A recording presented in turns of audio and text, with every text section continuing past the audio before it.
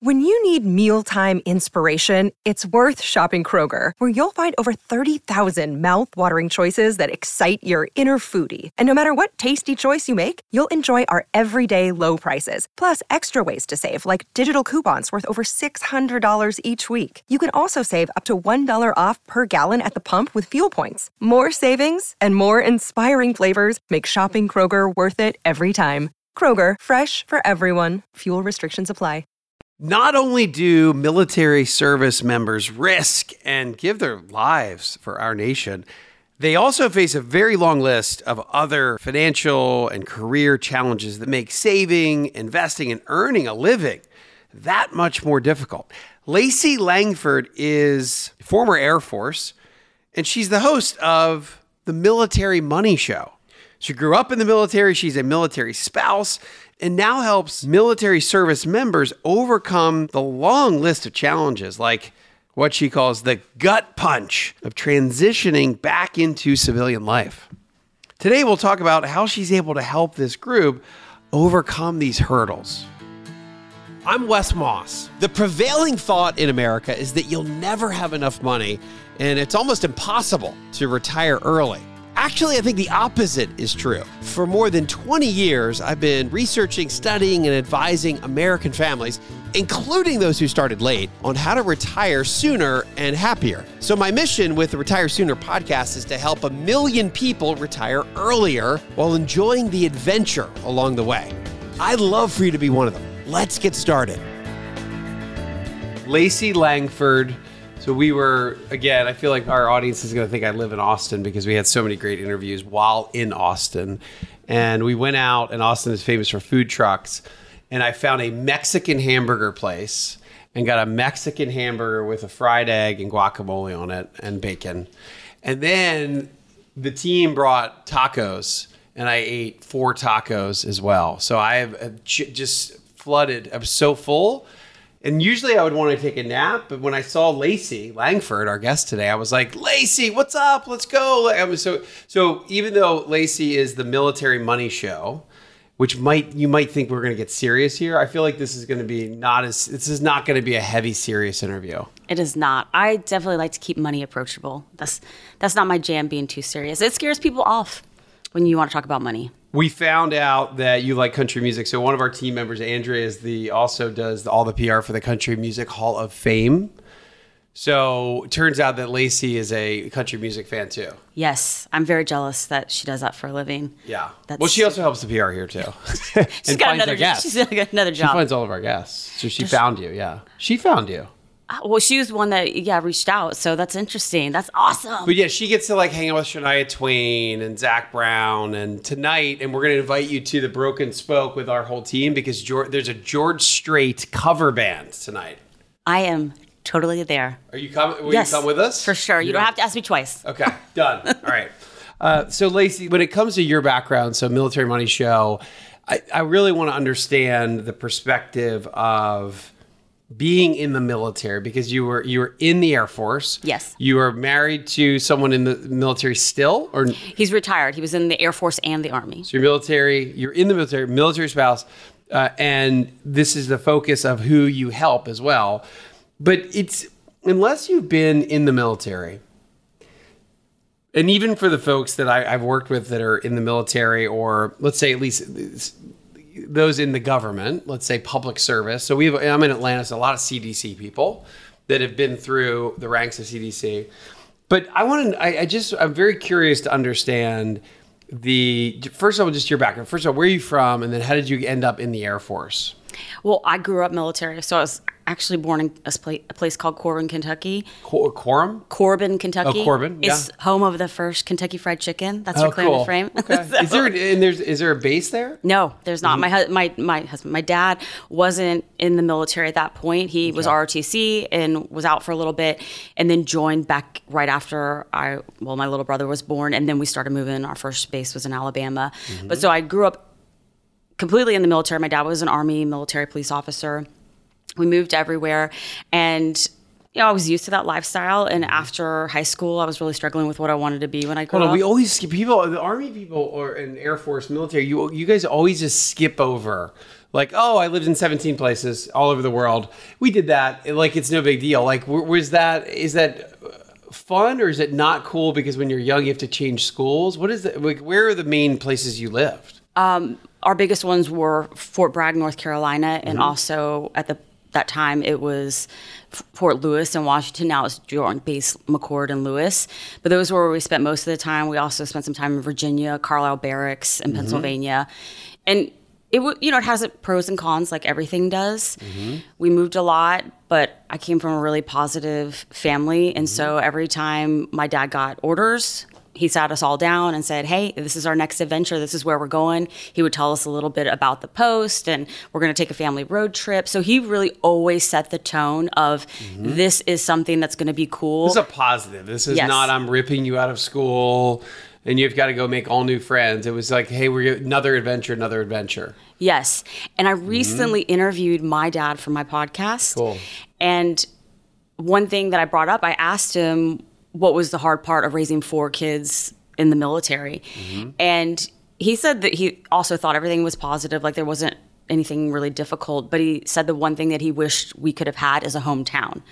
And I never really thought about that. We don't have a hometown. When somebody says, where are you from? We're kind of from everywhere. We've lived a lot of different places. And typically, how many years in one city or one base? With my dad, we were about 2, maybe 3 years. Some places 1 year, but... So it is pretty quick, and even for the ones that are the 2 to 3, just as you're starting to be really integrated, then you have to move. So you really were not ever able to be really settled. No. Like what sports teams do military families ever end up? Did you have a team then growing up? Your parents watched, I never thought about. I'm in the South, so college football is like basically second only to church. But you guys, I guess, don't even have a team then, like a hometown team. Well, I think, some people, their families had a hometown. And we kind of adopted my grandparents lived in Washington, D.C., so everybody was a big Redskins fan. Oh, cool. So that kind of stayed with the family. But now it's changed. Some family members are Carolina Panther fans because we've lived in North Carolina now the longest. Fort Bragg. Well, so now where are you? And so hold on. So you moved around as a kid, and then how did you go to Air Force? Well, I wasn't really sure what I wanted to do. I knew I loved to work, but I wasn't ready for college. I always struggled. That wasn't my thing. I just really enjoyed working. And I thought about it. My dad made it very clear growing up that, once we graduated, you were going to school or you would be contributing to the household. Yeah. And so I knew the rent was coming due if I was not going to school. So this is like 18? Yep. Yep. And I decided I'm going to join the Army, and I did the whole process. I took the ASVAB test and was ready to join. And that's when I actually told my dad, he's like, what are you going to do? He's like, you're not going to school. I knew the talk was coming, and it came. Yeah. And he said, what are you going to do? And I said, I'm actually going to join the Army. I've got it all set up. I've done it on my own. And I thought he was going to flip out. And, because I'm his daughter. I didn't, my sisters both went to UNC. And they're both Tar Heels. Yes. Oh, wow. Yes. Okay. I graduated from Wilmington after I got out of the military. UNCW. Yep. Yeah, cool. So, but he said, I'm really proud of you. He's like, you did your homework. You're prepared for this. You're making an informed decision. He's like, the only thing I want for you is to at least talk to an Air Force recruiter so that you have a view of the different services and then make your decision. He said, because it might be a better quality of life for you, more 9 to 5, more in line with my personality, because my dad knows me. He knows the Army, he knows the Air Force. So what is the difference between the two? Again, if you're not in the service, you wouldn't know this. What is it? Well, really, I think for me, the Air Force is more like a 9 to 5 job. They, I had an admin position, so I was able to go in, do my work. I was in during peacetime, so that wasn't an issue with deployments. I got out a few months before 9/11. And also basic training is not as difficult. That's probably a big one. Yeah. And just the difference between enlisted and officer isn't as great maybe in the Air Force as it is in the Army. And my dad just thought it would be a better fit for me to be committed to an admin kind of desk job and give me time to go to school while I was on active duty. So the recruiter must have been pretty good. Yes, yes. And the recruiter swayed you to go the Air Force track. Yep. And then you go through, what is that? Is it a basic training for Air Force? Yes. I think mine was 8 weeks. And then you go on to your technical training. So mine was in Biloxi, Mississippi, and that was probably only another 8 weeks. What was the technical? So I was an IM, an information manager. So that was anything from learning how to type to learning how to take apart a computer. I feel like they didn't train a lot of stuff, just like reviewing performance reports and navigating that world. But yeah, so my experience wasn't very difficult compared to somebody that went into the infantry and the Army. That's going to be, basically a year of training. So you did that, and then how many years did you work in the Air Force then? And then when you sign up, what is the commitment? How many years do you typically go? For the Air Force enlistment, because I enlisted, was 4 years. And so that gave me 4 years to figure out what I wanted to do with my life. And that I did the 4 years, and I really thought I was going to stay in. But at that point, I had met my husband, and we were deciding, And what branch is he's the Air Force? He was Air Force when I met him. He was also enlisted. He was a crew chief. And then after we were married, after 9/11, a lot of things changed. And my husband wanted to join the infantry. So he took a commission as an infantry officer right before the birth of our first child. In the Air Force, though? No. Or no, in the He Army. left the Air Force and joined the Army. Oh, does that happen a lot? I Yes. don't know. Oh, so people do change branches of service a lot. Yes. Or being prior enlisted. So they make the change from being enlisted to become an officer. So you call it prior service. And then how many years did he serve? He served 17 years. Okay. Yes. All right. So you have a long military background. Your spouse also, your husband was Air Force and Army. Yes. And then when you enlisted, what do you get paid to do? How much did you earn? Oh, man, I don't even remember. It wasn't a ton. But the big thing is there's always food on the table and a roof over your head. That was the biggest thing at 19. At that point, I was 19. Because you were going to have to pay rent anyway. Yeah, that bill was coming due. So I really just, at that point, I got a car shortly after. I had a different situation. My mom got really sick while I was at basic training, so I moved home. My dad was still on active duty at that point, so I moved to where my parents were at. I asked to be stationed there so I could help take care of my mother. So my dad, my siblings were in college. What happened with your mom? She actually had a heart attack my first weekend at basic training, which was just wild because they didn't really tell me it was a heart attack. She was young. I mean, yes, she was young. 49. Young, yeah. Yes. And so it was crazy. But my siblings at that point, I was the one that could probably do the most help. So it made sense for me to move home. And so I had a car so that way I could live off post and then commute. And you did that, and then how many different places did you go for the first 4 years? I actually just stayed at Pope Air Force Base in North Carolina. I did a 7-month TDY or temporary duty to Italy, which was not a hardship. I know it's not a hardship. Yeah. So that was a really great experience for me at 21 to go, and I worked for NATO. That sounds adventurous and fun. It was. What city were you in Italy, or where were you closest to? I was in Vicenza in the north. And I worked on Dom Malin, an Italian air base. For how long? I was there for 7 months total. So that was exciting? Yes, and then I had a chance to go to Dubrovnik, Croatia while I was there. And I've then never been to Croatia. Wait, how is that? I always hear it's pretty nice. It was amazing. That's one place I want to go back to. We went during the off season because it was a military conference, and but it was amazing. I would definitely go back. It was beautiful. It's right on the Adriatic Sea. Yes. Put it on your list. So you were there so young. I mean, you started at 18 or 19. When did you even start thinking about money, or was it always being in the military in the beginning give you that sense of, really, I'm always going to have enough. I'm going to have food, as you said, food on the table, roof over my head. And you really weren't even thinking about money as if you would have been in, let's say, the business world. What were you thinking? How did you think about it early on? All about myself and just my wants and needs. I think I was really blessed. I grew up in a household where I was taught about money. I was taught to spend less than I make and save. Now, I did not always listen to that. I was young. I had a steady paycheck. That was amazing. So that was wonderful to go out, have a good time, dance, and just experience life. Country music. Yes, for sure. But investing maybe wasn't something that we always talked about. And that's when I started going to school.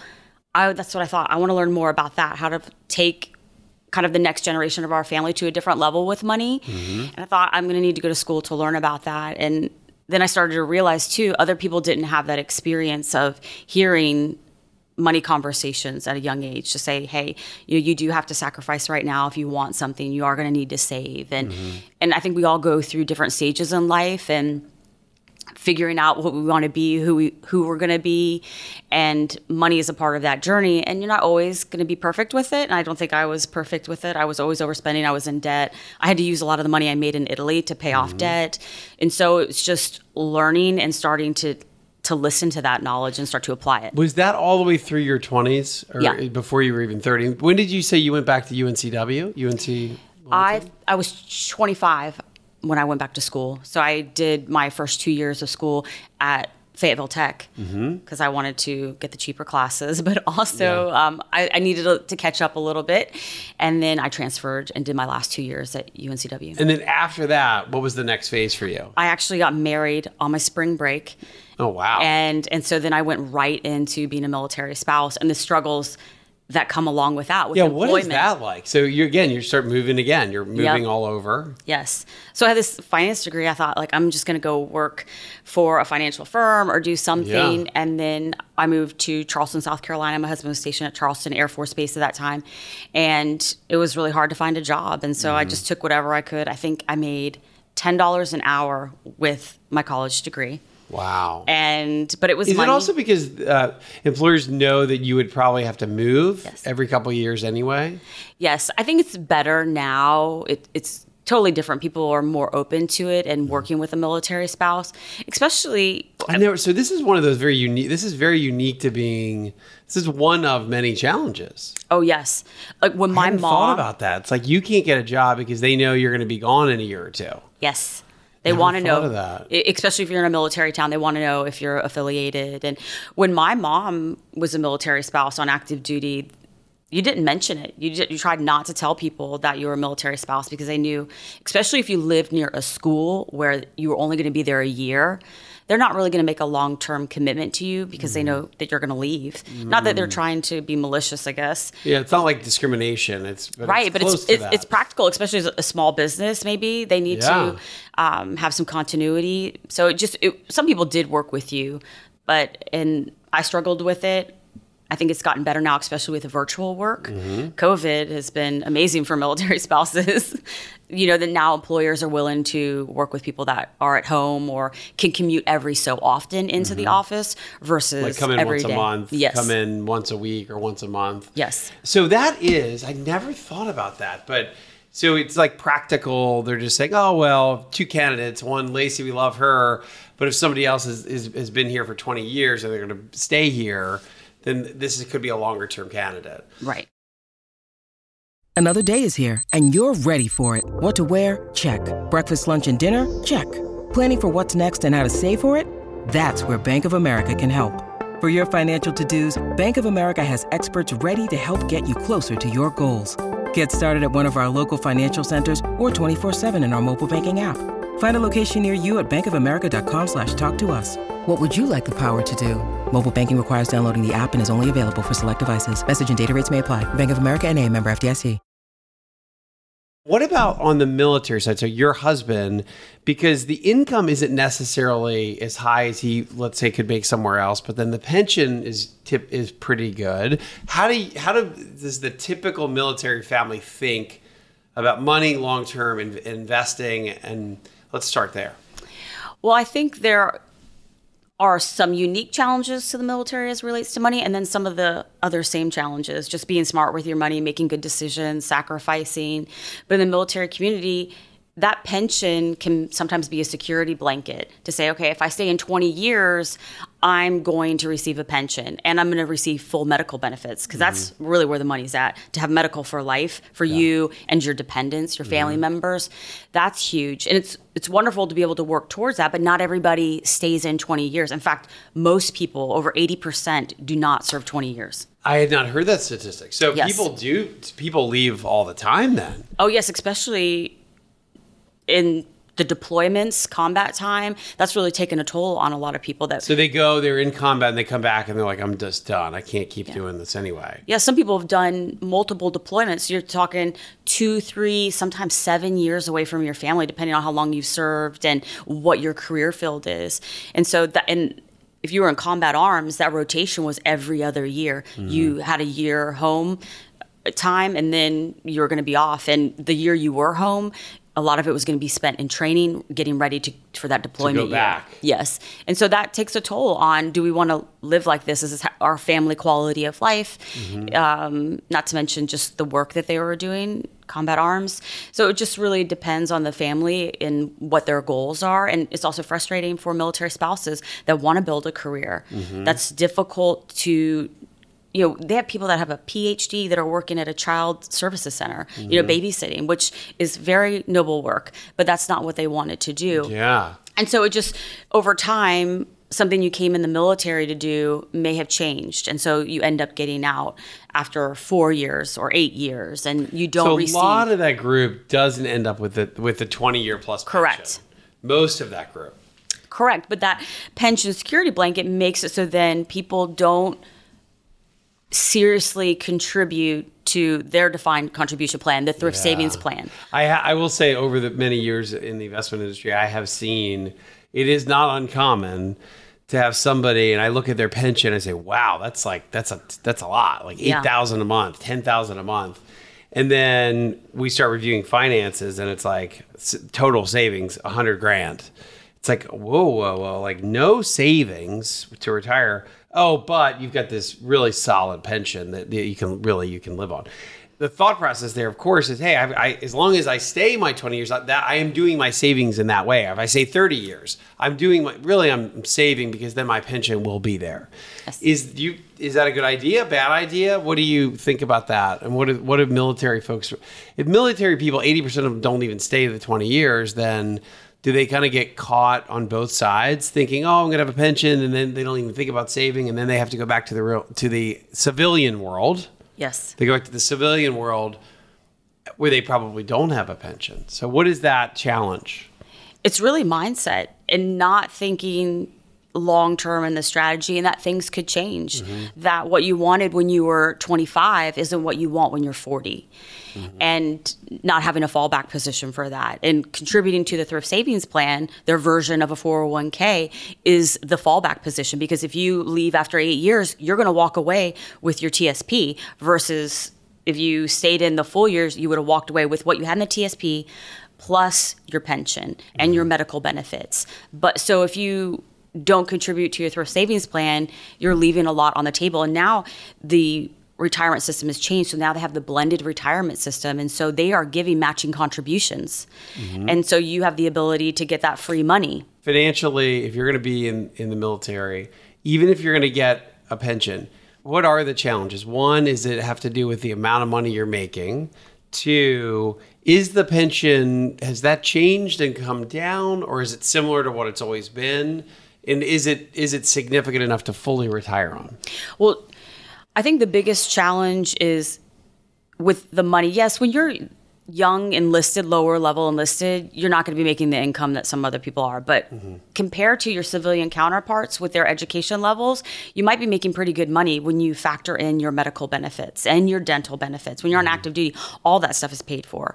So it's give and take. I think it's not necessarily how much you make, it's what you do with it and the decisions that you make with it. So yes, it can be in the beginning until you've built up, just like a civilian career, until you've built up your time in service, paid your dues, kind of gone up the ladder a little bit, you're not going to be making the income that other people would. So I think that's a challenge. The transitions are one of the biggest challenges, because there's all these little. Yeah, tell me about getting out of the military. Where do you go? Well, it's a transition through all of the PCSs, or the permanent changes of stations. All those moves you're doing. There's little things that come up. Normally, everybody has some what ifs in their budget, but in the military, there is a boatload of what ifs. What if you deploy? What if we move again in 6 months? What if you get out? What if we have another baby? What if we take our savings to invest in a military spouse's education? So these what ifs, when you're throwing in the transitions, because you never know, you could have a short notice move to say, hey, I know you've only been here a year, but we're going to need you to go across the country. And there's little things that come up with moving frequently is your household. It sounds simple, but like curtains. Every time you move there are a different amount of windows in the house. And so you have to cover your windows if you don't want everybody looking in. Yeah. Or, you know, and that's like, it's super. We all know now. Well, if you have a house, you realize that's one of the biggest shockers is like, wait a minute, how much? yes. Per curtains? Yeah. Yes, and it adds up. And there's other things that you want to make sure. You're in a certain neighborhood. If you're going to be alone for a year, you're going to want to take care of yourself and your kids. Or, you know, if you're the service member, you want your family to be safe while you're gone. And so little things start to add up that people don't put into their budget, and that eats away at them. That little wiggle room that they had is gone immediately if they have a move. So you have that, and then the majority of people do not prepare properly for the transition out of the military. It is, I call it a punch in the stomach. It is a big shock for people to be in the military life, especially if you did the full 20. What are all the different things that make it so hard? Well, it's a culture change. So in the military, it's different. The way you work together as a team, you're expected to pull your weight. And because a lot of that stuff is life and death, if you don't pull your end, then you really are letting somebody down. And it's very tight. And the communication style is different, very direct, very clear. You don't want any communication to be lost. And so sometimes that's difficult when people transition into the civilian world, is working with civilians. I know that sounds crazy, but that's difficult for them. Also, the change in income. You lose medical benefits. So if you didn't go the 20, you now are going to be paying for medical care. And that could be $1,000 a month for people that if you were living paycheck to paycheck already, and now you need You to have come a similar amount of income. Now, you may not have appreciated just how much that was. Correct. And not just for you, for your entire family. And dental, all that stuff is cheaper. And then also taxes. If you have been deploying on a regular schedule, now it's slowed down. But before, you were used to every other year not paying federal income tax. So you made a lot more money. Because you were out of the country. Yes, in hazardous duty, hostile fire area. And so you're eligible for that. Oh, so if you're out of the country and you're in a hostile environment, you don't have to pay taxes on that income earned there. Correct. If you're in Italy, you're going to pay your taxes. Okay, if you're overlooking the Adriatic Sea. Yes. With a drink in your hand. Then yeah. So so that's non-hazardous. So you had to pay taxes when you were there. Yes. But if you're in Afghanistan or Iraq, you don't have to pay taxes. Yes, they have a list of places that receive it. So that's a huge difference. Yes, so not only in your monthly paycheck, but in the amount of taxes that you have to pay. So it looks like your income you could be making $70,000 a year, but it looks like you make 30. And so those little benefits help. And there's this... Or when you're making 70, you're making actually 70, which is like making 150. Yes, with all of your other benefits. Wow. But there's I didn't realize that. So there are the hostile zones, you don't pay taxes. Correct. I did not know that. And then you receive extra money each month for being put in harm's way. You also receive separation pay if you go over a certain amount of days out of country if you're married. So they'll pay you, $250 for that month that you're separated from your spouse. So there's little things that add up. And then there's this cycle, which is not a good one. But service members get into it in their families is that they expect a bailout. So, okay, well, we've been living paycheck to paycheck. We're starting to go into debt. We're maybe not contributing to the thrift savings plan anymore. And it starts to pile up. And then they'll say, okay, well, we're going to do a deployment. So we'll get right during the deployment with all that extra money. Oh, and so you could raise your hand and say, I'm ready to go be deployed. Well, most of the time, it's coming. Like they need a fresh body in the rotation. So, it just depends. But yes, in some situations, some career fields, some branches of service, you can volunteer. And no kidding. So you can start to run on fumes, kind of knowing that deployment financially can be a bailout. Yes. So people rely on this cycle. Yes. And then when you get out, that cycle is no longer there. Yeah. And that is a huge shock for people. So if you're piling on, an extra $1,000 for medical care, you don't have a financial windfall of a deployment, and you don't have maybe making the same amount of money, because in the civilian world, you might need a degree or certificate that the military does not require for that job. For aviation as an example. So if you are an airframe and power plant, I use this one because of my husband, but if you're an airframe and power plant mechanic in the Civilian world, you have to have an AMP license. You have to go through training. You have to pass exams, practical, written. You don't need that when you're on active duty. And so if you wait till the last moment thinking, okay, it's going to be easy for me to find a mechanic job when I get out, probably that's true. But you can't get that job unless you have an AMP. So now you've got to do, I don't know what that is, a year of training or 6 months trying to get your AMP license to then be qualified to do that position and make the money that you think you're going to make. And so it's this lack of preparation and really strategy. It also goes back to all the what ifs. It really is just more complicated. It is. Financial life is already complicated enough. So you're trying to do better in your career, you're asking for a raise, or you're maybe going to go start a company. And that's hard enough. And in the case of military families, there's like 3 more layers of complexity. Yes.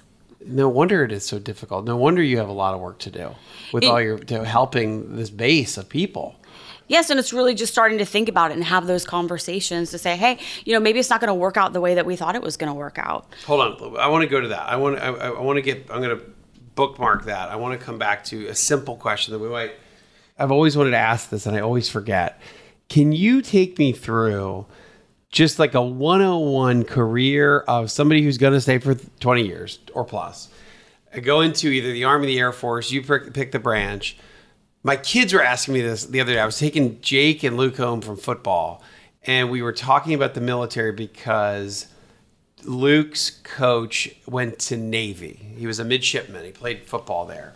And is it the midshipman? Yes. And he went to the academy. And they were asking me, he's like, well, what did you do after you get out of Navy? And what are your job titles? And like, how much money do you make? And I was like, God, I'm talking to Lacey Langford in a week or two, so I'll let you know. But just take me through a consolidated version of I go in, I'm this level, and then I didn't go to school and I'm in this level, or I went to college and I'm in this level. Give me a 101 on that. Well, it just depends. Whether it's ranks or income levels. Yes, it depends on if you're enlisted or an officer. So in that case, so let's start with enlisted. Yes, enlisted. So you're gonna join. You're gonna qualify to join first of all, because there's a lot of people that can't even qualify to get into the military. That sometimes high school graduates think, okay, well, I'll just go in the military. Well, you might not meet the weight requirement, physical requirement. You might have a medical condition. So a lot of people can't even qualify to get in. Okay. It's getting smaller and smaller.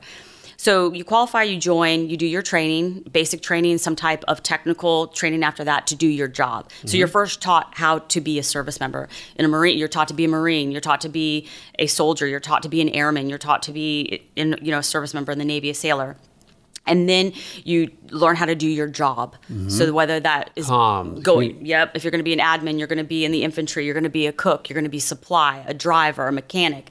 You learn that technical skill, mm-hmm. and then you go on to your first duty station, mm-hmm. and you do your job there. And it just depends on your job, where they need people, whether you're going to move or not. All right, so what about the career progression enlisted? You start as a what? It just depends. So it's E1 is the first rank. Mm-hmm. What they're called in all the branches of service is different. The first one in the Air Force is an airman. Okay. Yeah, so you start as an airman. I don't know. They have a pay chart. I don't know the number off the top of my head. But the pay chart is put out every year, mm-hmm. and that determines how much you receive. And it is based on your rank. So if you're an E1 and how many years of service you have, determine how much money you make. Mm-hmm. And if you then make rank and become an E2, and that most of those you move along in the beginning just based on years. Okay. So E1, E2, how high does it go? E8. Okay. And E8. Is that like is the E system for all the branches, or you're talking about just Air Force? Yeah, so E is for everybody. I don't know them all off the top of my head, but like in the Air Force is the Chief Master Sergeant, mm-hmm. is the highest enlisted rank. And then there's an officer rank. And so all of them have a pay chart. So you get E1 to E8, and you're in some of its years. O1 is the first rank of an officer. And how do you start as an officer? How do you get to the officer versus the E? You have to receive a commission. So if you go to school for that, so if you apply for ROTC. And you go to college and then mm-hmm. join, you're going to start out as an officer? Yes, okay. Yes. And then if you already have your degree, you have to have a degree to become an officer. And if you already have your degree, you can apply to join the military. Mm-hmm. Yes. And then you go see a recruiter. And that goes to 08 as well?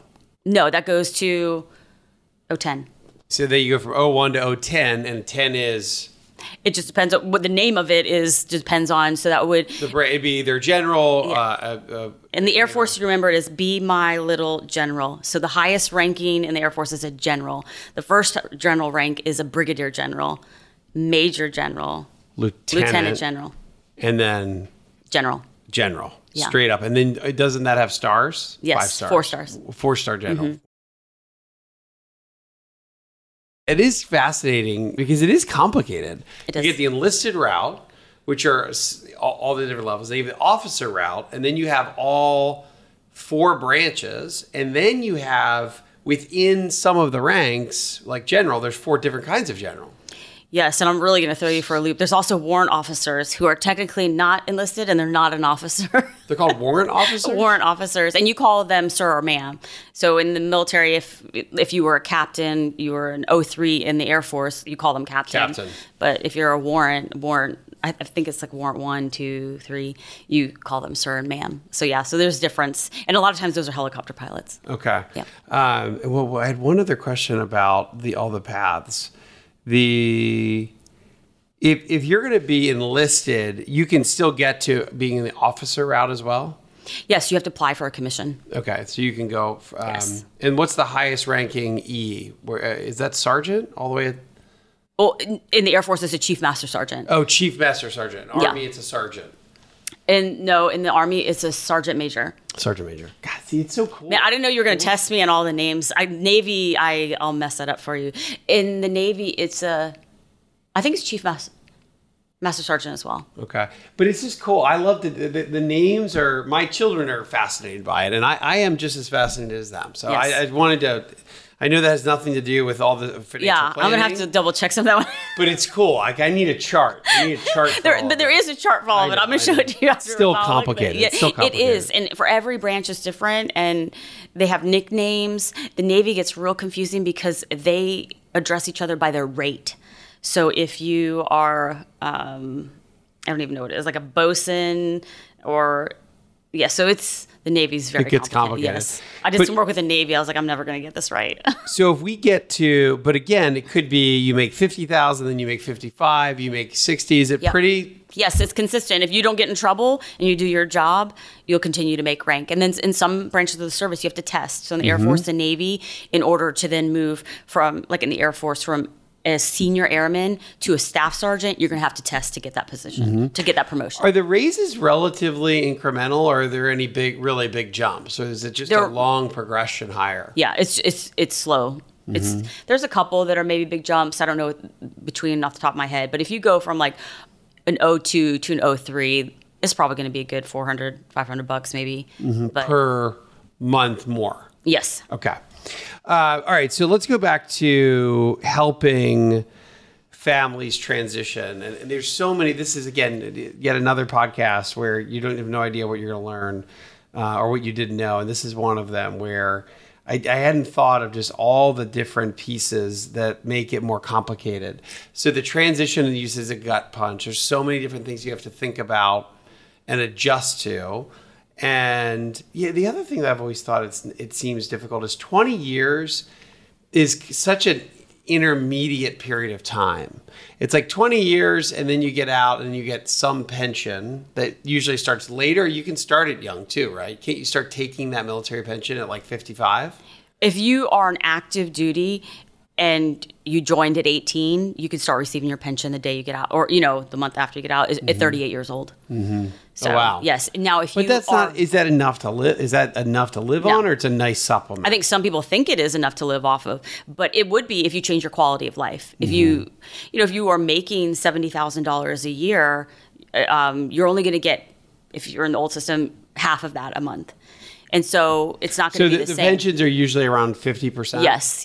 It's different with the BRS. So that changes, and people don't anticipate that. They just think, oh, I'm going to have the same quality of life. If you're not really making those plans and looking at what that amount is going to be, you're going to have to probably have another job to compensate for the difference in your income. So, okay, so how do you are on a mission. So the Military Money Show, addresses all of these unique challenges. And I like to think it does. yeah, or at least you're trying. Yeah. You're trying. And what are some of the big focuses for you in order to be able to help? And by the way, how do you do that? What in practice and outside of the podcast, you're counseling families as well? Yes. So counseling and coaching, I don't do as much as I used to, more of general coaching on the podcast, but I interview people. But when I'm not, I'm walking people through really taking ownership of their money.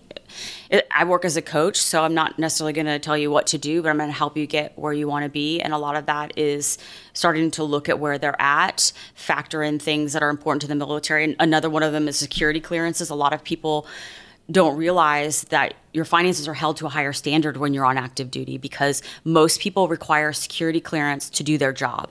And part of the adjudication process to hold a security clearance, one of the considerations is financial considerations. And so if you have an extreme amount of debt or something in collections, you become a national security risk, because if you have $100,000 worth of debt and somebody approaches you, hey, could you just take a photo of this piece of equipment at your work and we'll give you $500,000. So they are watching your finances. And they don't want you vulnerable, financially Correct. vulnerable, because of the national security threat. Correct. There's other considerations in the adjudication, but finances is one of When them. you say, what does adjudication mean in It's this the case? process of them going through and seeing if you are a good security stable person, that you could be trusted with a top secret clearance or secret clearance, or with different levels of security clearance. Okay. So again, depending on where you end up, you may get to a point where your job requires a special security Yes. clearance. Not everybody. Most people, depending on the branch, require a secret clearance. So you have to have something. And as your security clearance climbs, so does the Financial requirement. Yeah, digging into your finances, them interviewing people, that type of stuff. And so if they're like, hey, Lacey has, a Tesla and a vacation home in Croatia. Yeah. Sounds great, Yeah. actually. Yes. They might be like, how is she doing that on E1 Pay? So they start to look at that type of stuff. So that's something that people don't realize until they get notification that their security clearance is in jeopardy. So sometimes I've had to help people with that, to walk through, we got to look at your money. Because sometimes also coming from civilian life to active duty, it's like, oh, I'm in the military, and that kind of gets forgotten to pay that bill or whatever, and they have things in collections, they didn't realize it. So some of it's easy That's to true. fix. You're moving all over the place. Yes. You're always changing your address. Yes. That's a big deal. It I mean, is. I remember every day, and I haven't moved that many times in my life, but every single time it's a big deal. Yes. Everybody's got to get, everything is, okay. I actually just interviewed a guy for my show about unclaimed money. And that's a really big thing in the military community, is you actually probably have a bunch of money out there that you didn't know about Like because from you what? moved. Like, what's an example? Our first home, we moved 3 moves right after we sold our home very quickly. And we had money left over in our escrow. And they're like, we're trying to give you your money. And we just never got the money. And that was our first house. So we didn't realize we would be getting that money back. And so I found that, I think, like 7-8 years later. How much was it? Oh man, it was maybe like $500, something like that. I feel like this could be an entire show, Unclaimed Money, on CNBC, or maybe there already is a show on that. I don't know that there is, but there is going to be one on the Military Money Show. But Unclaimed Money. it is. I interviewed some guy from a state treasurer's office in Utah, and that's a really big thing.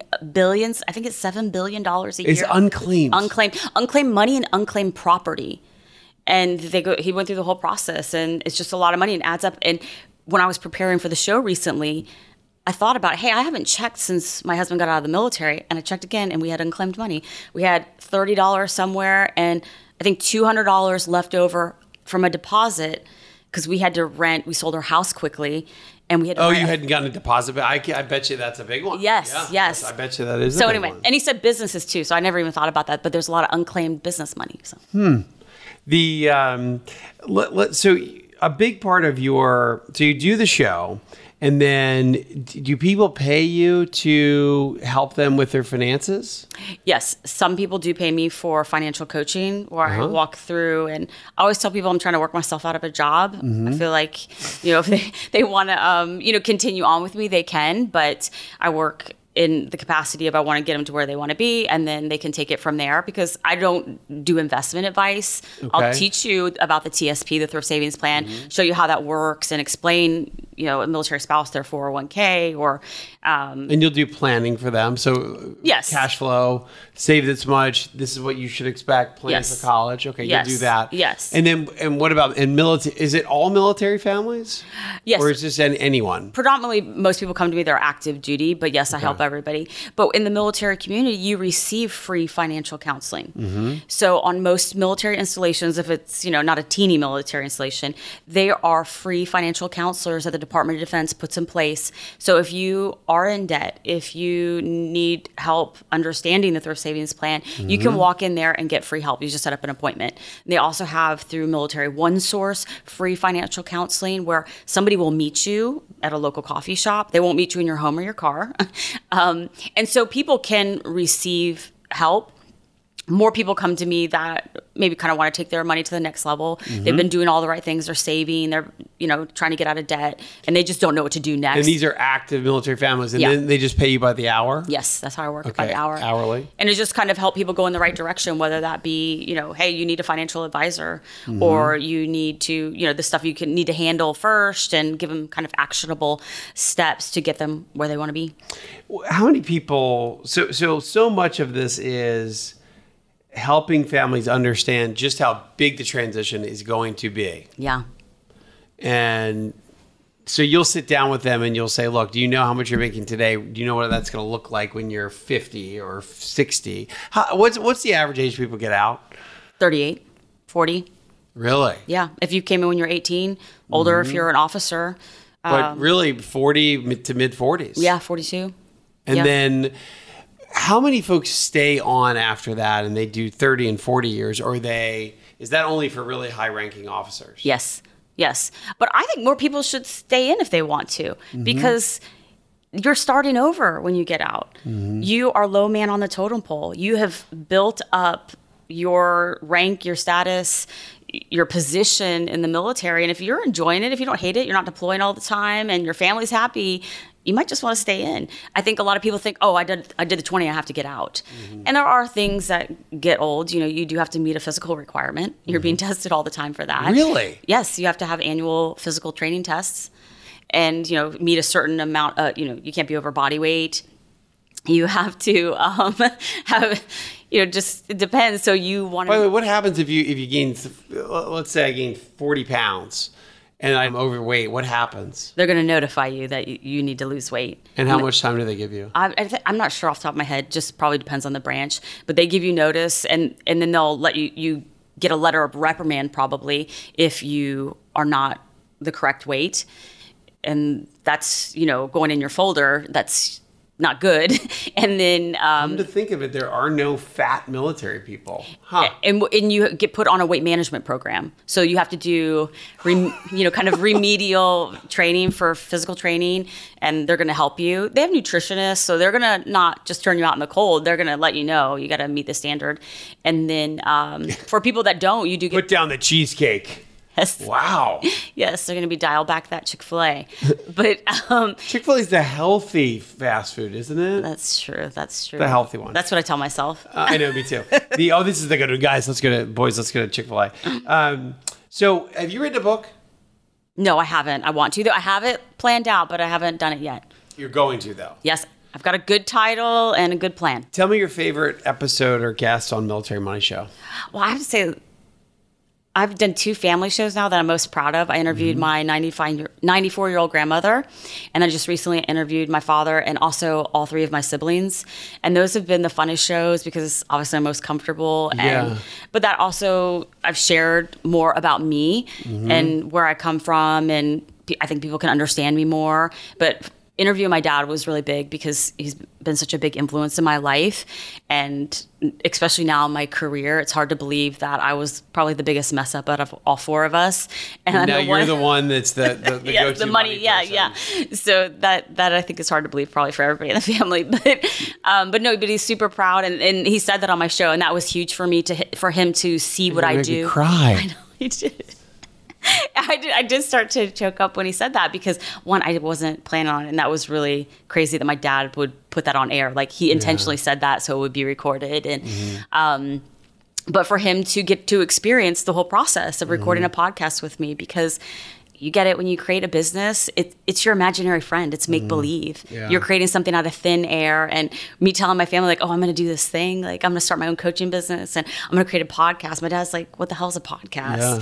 And for him to get to experience that, and then for me to be able to share that with the world, something that's very personal to me, I felt really special about that one. That's cool. And how many episodes in are you? I am at 147, 148. That's good. That's good. Yes. It takes a long time. We were talking to Joe Salcehi from Stacking Benjamins.